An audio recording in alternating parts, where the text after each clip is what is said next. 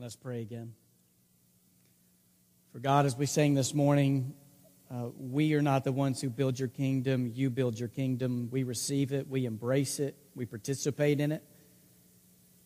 And one of the ways we get to do that this morning is that we give so that this money can go to expand and advance your kingdom in this world. For God, there is no form of hell, no form of evil that can stand against the advancement of your kingdom. So we ask for your kingdom to come here on earth as it is in heaven. In Jesus' name, amen. As the trays pass, you probably noticed a new guy up here leading worship. Kip's out of town. And Chase, thank you for coming from Paragulu,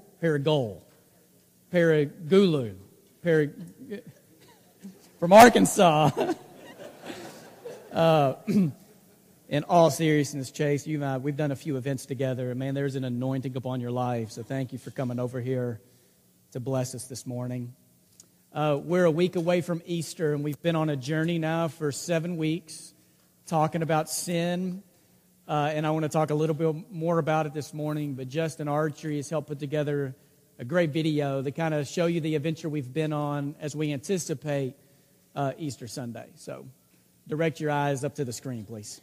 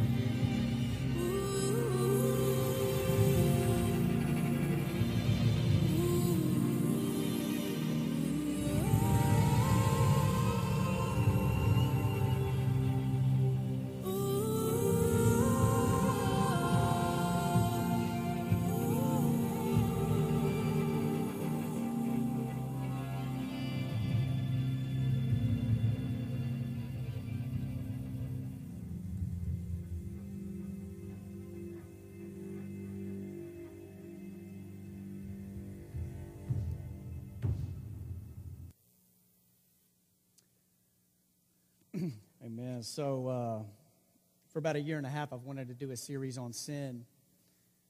And I've told you over the last few weeks that I'm sure some of you were raised in churches where you heard about sin every single week and about how bad we are. And there wasn't a lot of good news to it. It was just ways of trying to convince you to kind of stay in a straight or narrow or else. And some of us grew up in churches where we never heard about sin. And I've wanted to do a series on sin because the Bible talks about sin over 700 times. Like, it's referenced a lot. And we can't afford to ever lose the language of sin. We need it. So we've been on this journey, and what I've tried to do every week is lay before you the good news of sin. Not the good news of sinning, but the good news of what Jesus has done to sin and for us to bring us out of whatever sin and evil exists in the world. So this week we have a couple of opportunities. Friday night at 6:30, we're going to have a Good Friday service. It's probably been 6 or 7 years since we've had one of these here. But here in this room at 6:30 on Friday night, we're going to have about an hour-long Good Friday service, and would love for you to come and bring some friends.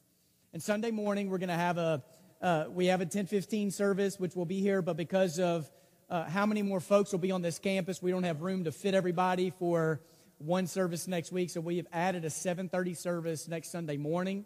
So there'll be a 7:30 service and also a 10:15 service. Toddler time will only be for the 10:15 crowd, all right? Keep that in mind. And I also want to encourage you to invite some people next Sunday.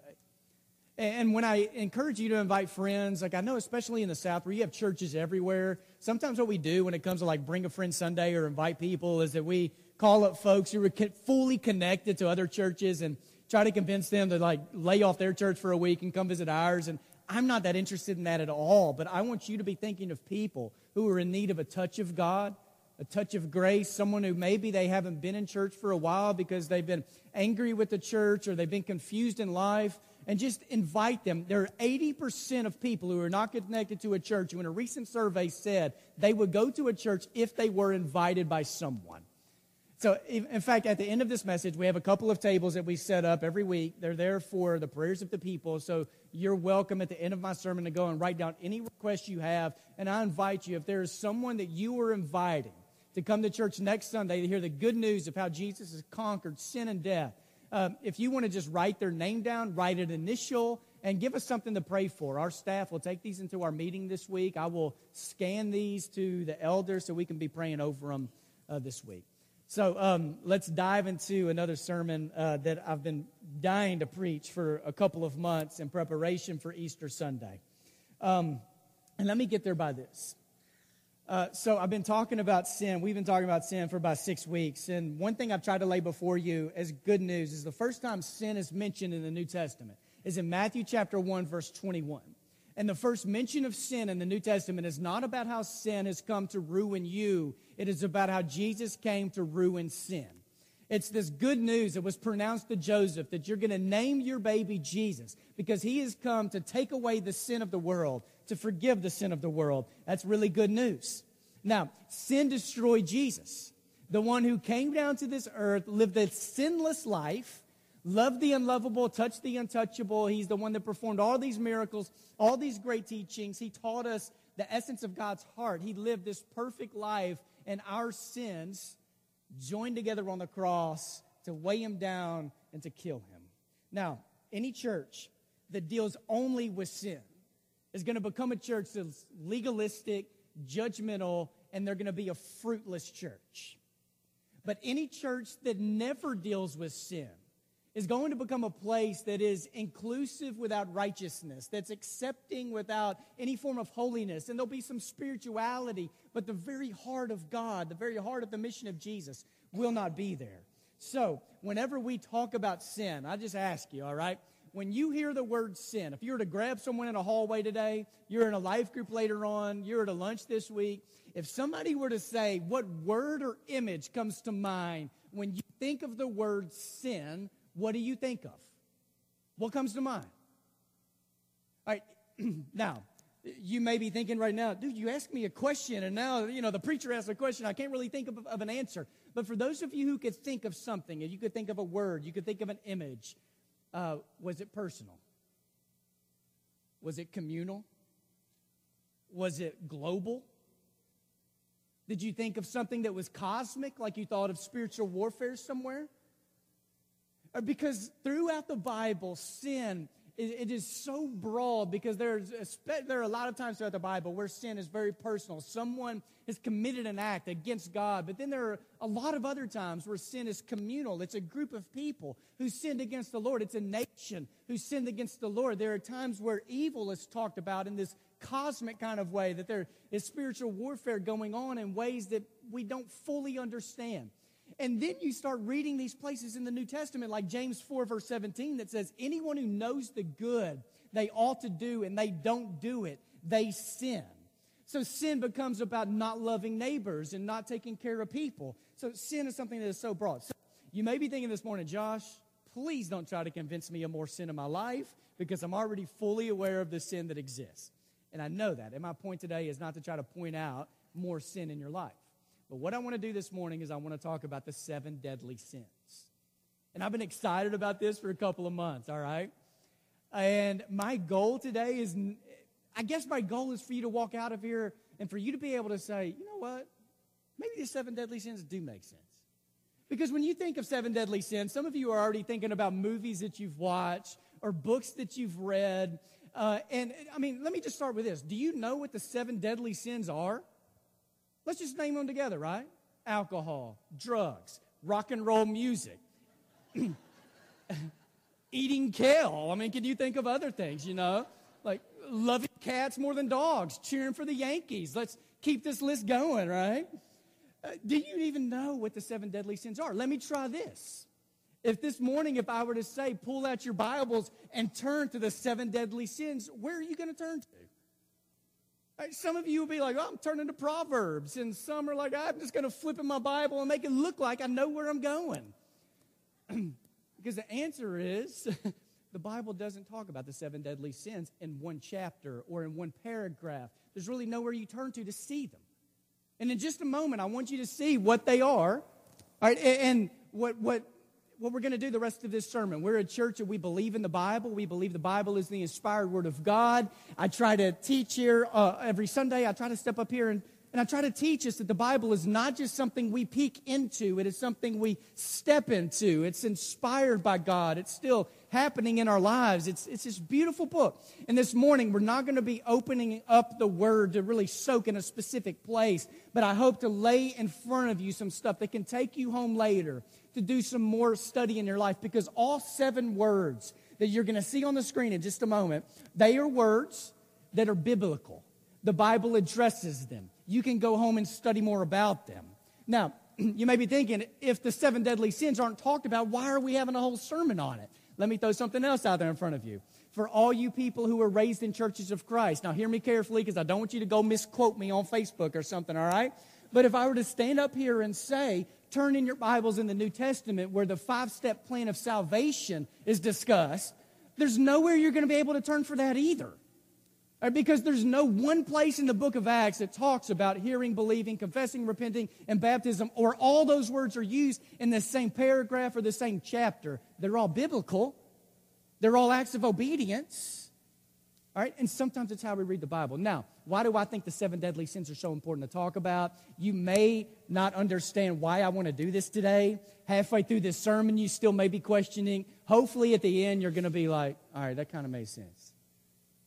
So let's go on the journey. Here's what they are. You can see them on the screen.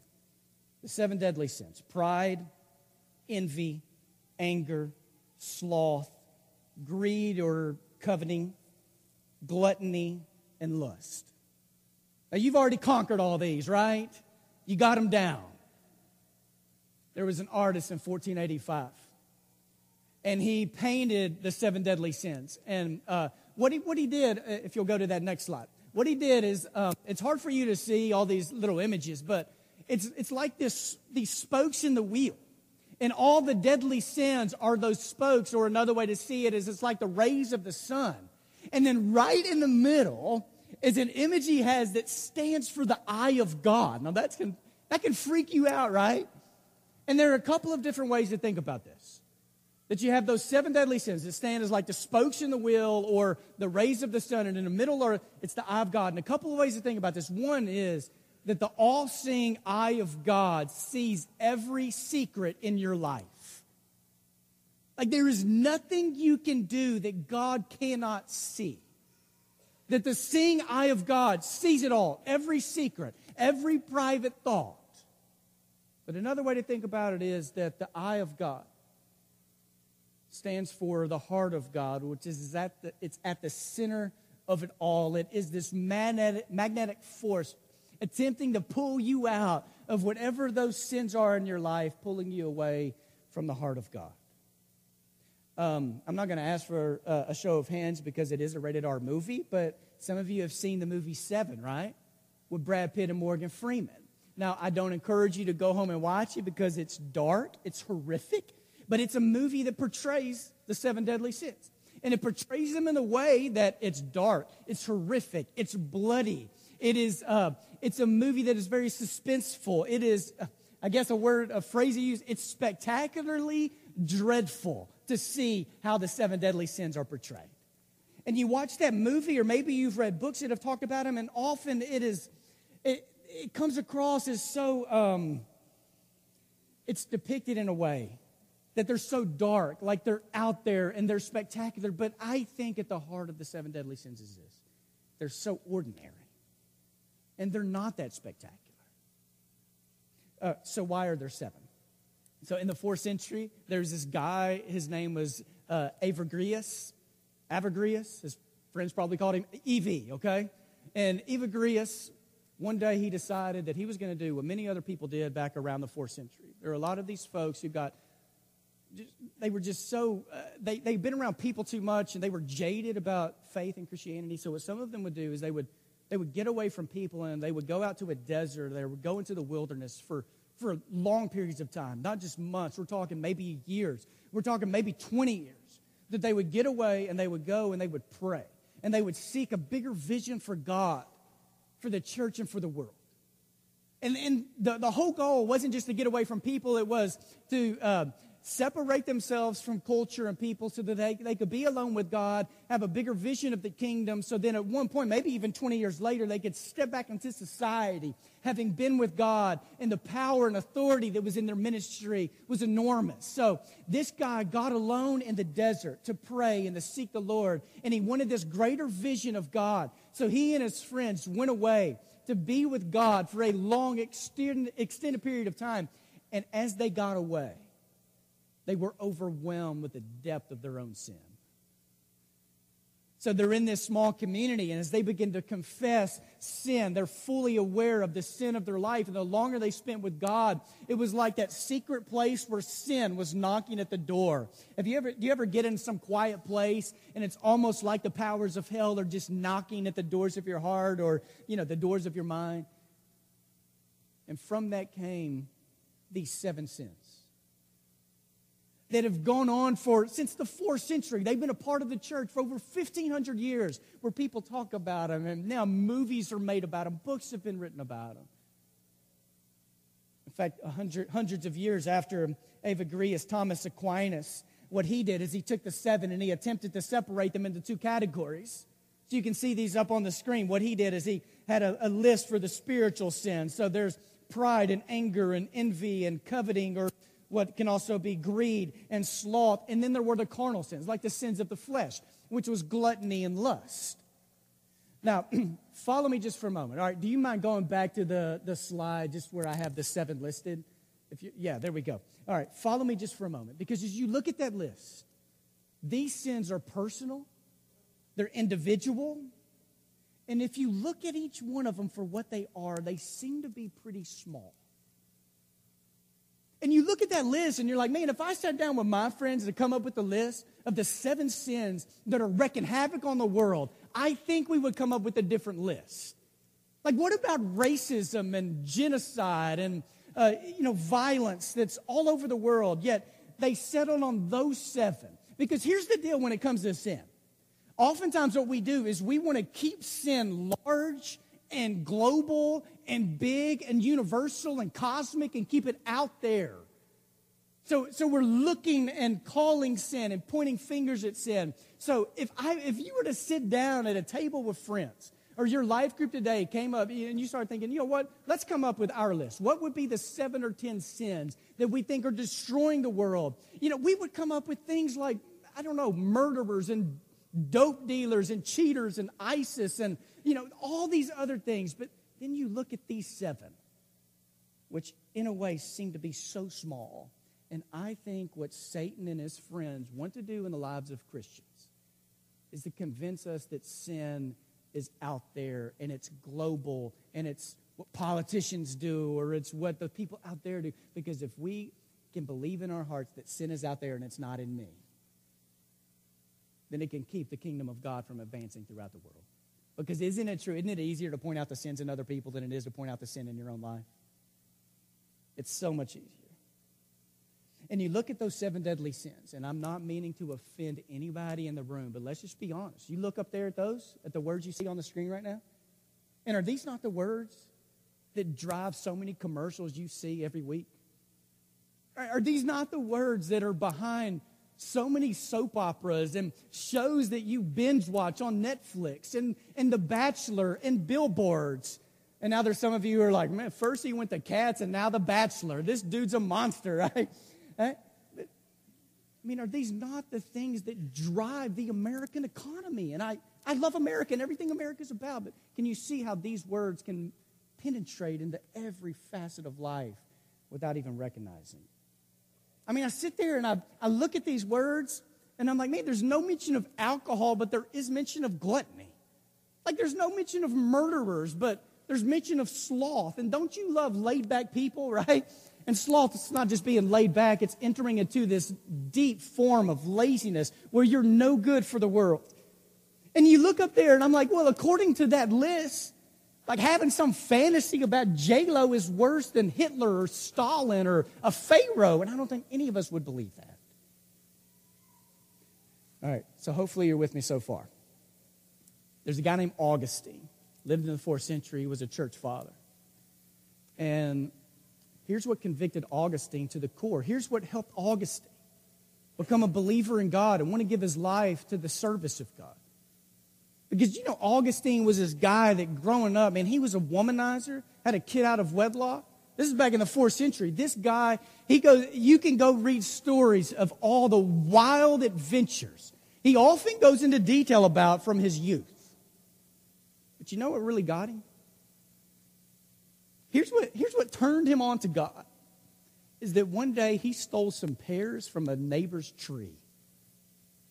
And when he stole those pears, he was convicted to the core.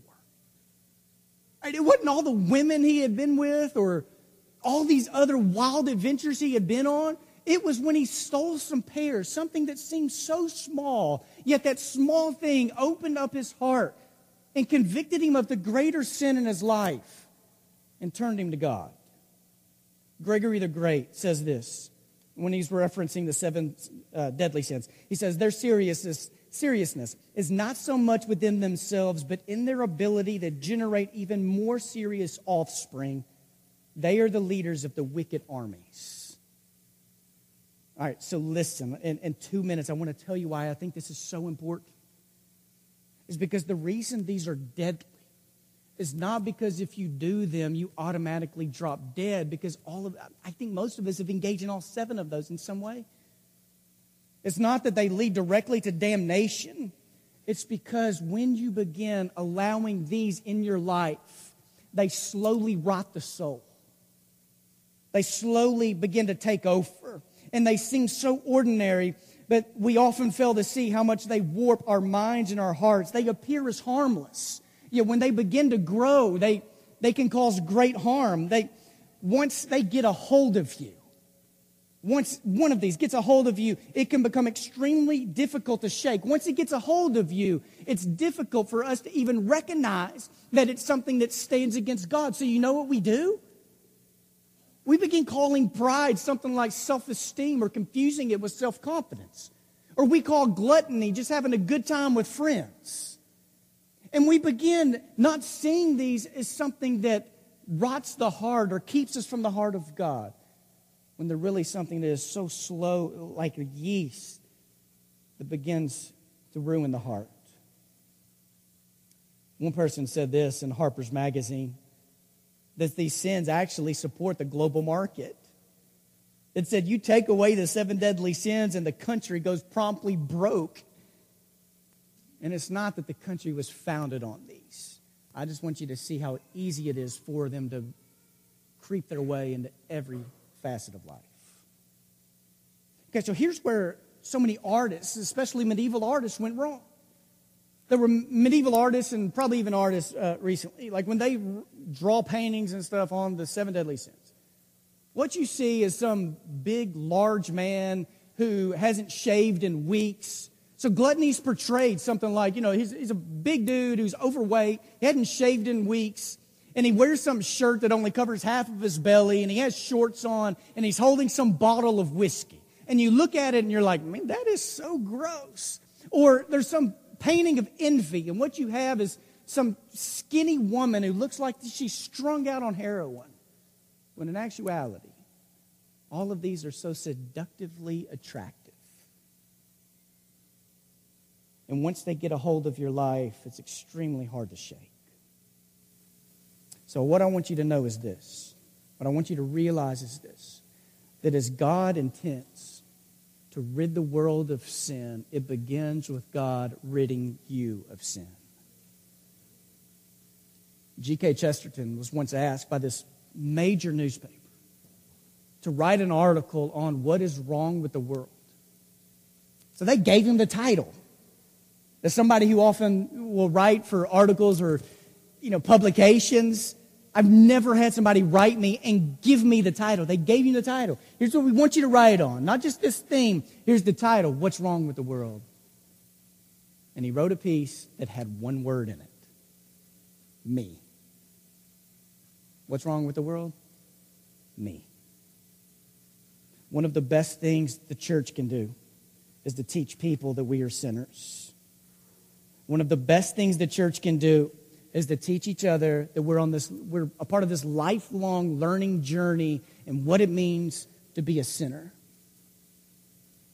And that we come in contact with how good and faithful Jesus is and what he's done for us. And this is where so much of the life of Jesus should resonate with who you are, because there's none of those 7 sins that you saw up on the screen that Jesus wasn't faced with at some point in his life. I mean, Jesus had a relative who was abused, physically abused and murdered. Jesus was faced so many times in his life where there was unhealthy anger that stared him in the face, or forms of greed, or he had prostitutes who washed his feet. Like, there's not a sin you see up there that Jesus didn't face at some point in his life. And this is where places like Hebrews should resonate with our souls, that he was tempted just as we were, yet he was without sin.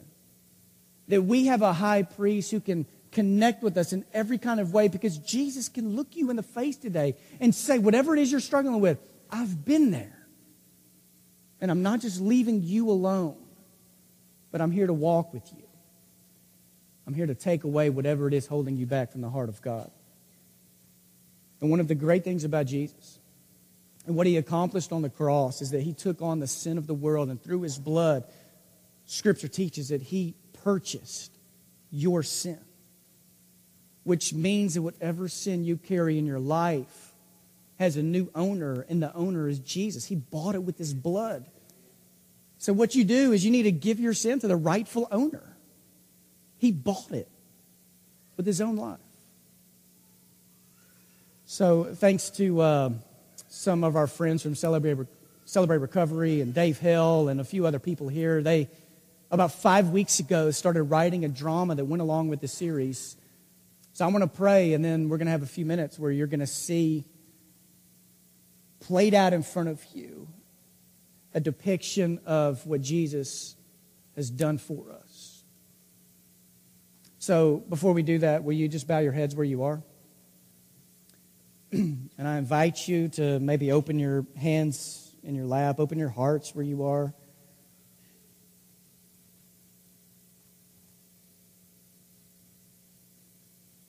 And God, I pray that you will press into my friends in this room how much you desire to see us transformed. God, may we not leave this place today wanting forgiveness but not transformation. God, help us not to leave this place desiring redemption but not Christ-likeness. And Jesus, through your help us to take life, sin, and evil in our struggles more seriously. And today, for my friends, I ask that you will open up their eyes and their hearts to see how you have your hands wide open, asking and inviting for us to give you whatever struggles or strongholds may exist. So now, through the power of the resurrected Jesus Christ, break chains, release us from sin, draw us into your light. Amen.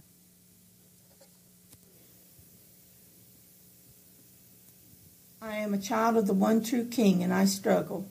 Amazing grace, how sweet the sound that saved a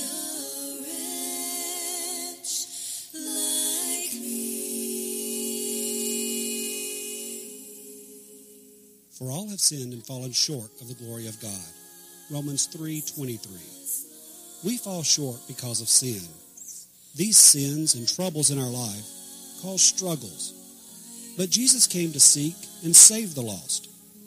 Some of our struggles are from being hurt, physical abuse or bullying, the death of a loved one, divorce, sexual abuse, relationship struggles, and bankruptcy.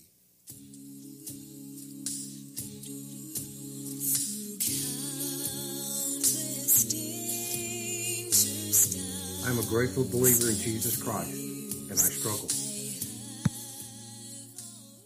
We are weighed down by our struggles, and they keep us from reaching up to the grace that God offers us. Sometimes we struggle to let go of our struggles. Just give me one more drink or one more hit. Look at just a little more pornography or homosexuality. My chains are gone.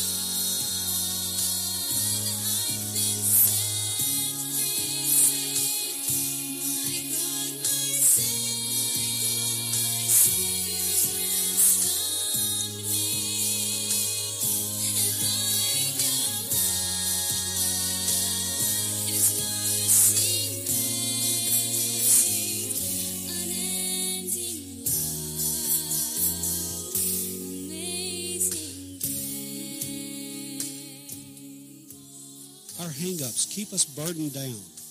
Depression, codependency, stress, pride, trust issues, anger. I am a brother of the one who died to save me, adopted by his blood shed on the cross for me, and I struggle. We cannot handle these struggles alone. We must put these struggles on the shoulders of one that can carry them and cleanse us from them. We read about Jesus falling below the weight of the cross, but the real burden on Jesus was that he carried all of our sins. He carried all of our struggles to that mountain. We cannot carry these struggles alone. They won't go away on their own. We have a higher power that can help us carry all these struggles. Jesus took them to the cross for us. Sometimes we need support here as well. That's why we're a family here at Sycamore View, and we have a program to support you through whatever you struggle with. Celebrate recovery.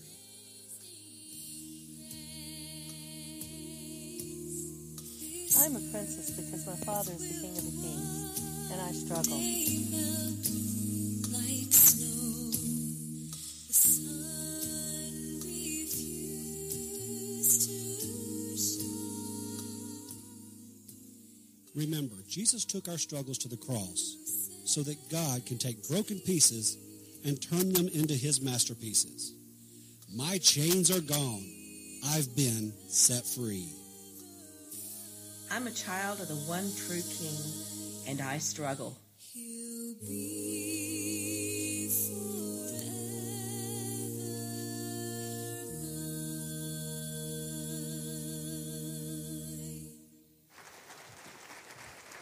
mine.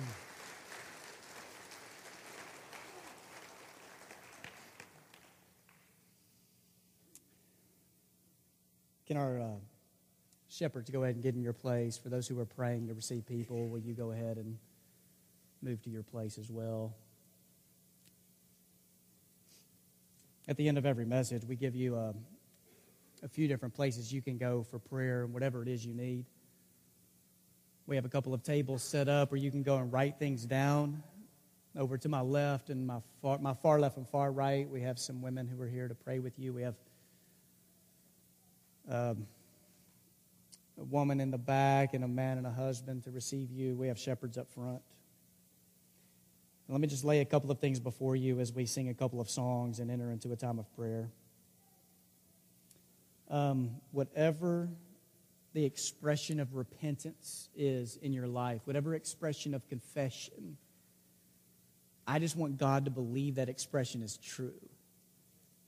Because I think God knows, or God does know, when these expressions of confession or repentance aren't coming from a heart that really desires change. God can tell. And I want to offer up just good news to you today because it's what I want to do every week, right? And for you to know that sin is real, sin is toxic, sin can destroy, but sin has been defeated. And yeah, I know that Satan and the adversary, he still runs wild, he still roams, yet his doom and his eternal fate has already been secured because of what Jesus has done.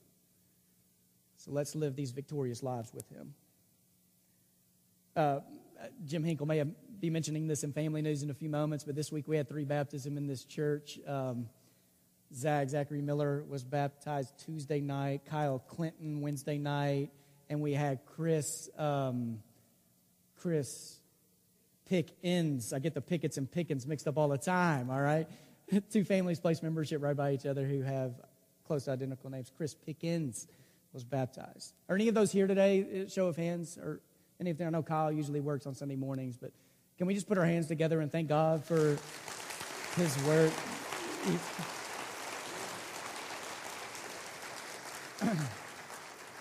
Chase, if you'll come join me on stage. If there's anything you want to bring before this church for a prayer, someone who may want to give their life to Jesus today by confessing him as Lord and being baptized into Christ, Stoney's over here to my right and would love to receive you. I invite you to please take advantage of the tables, take advantage of some place for prayer. Release yourself from any embarrassment or fear or anxiety of going there because it may be the exact touch of God that you need in your life. Let's stand together. Let's sing a couple of songs. Refiner's fire, my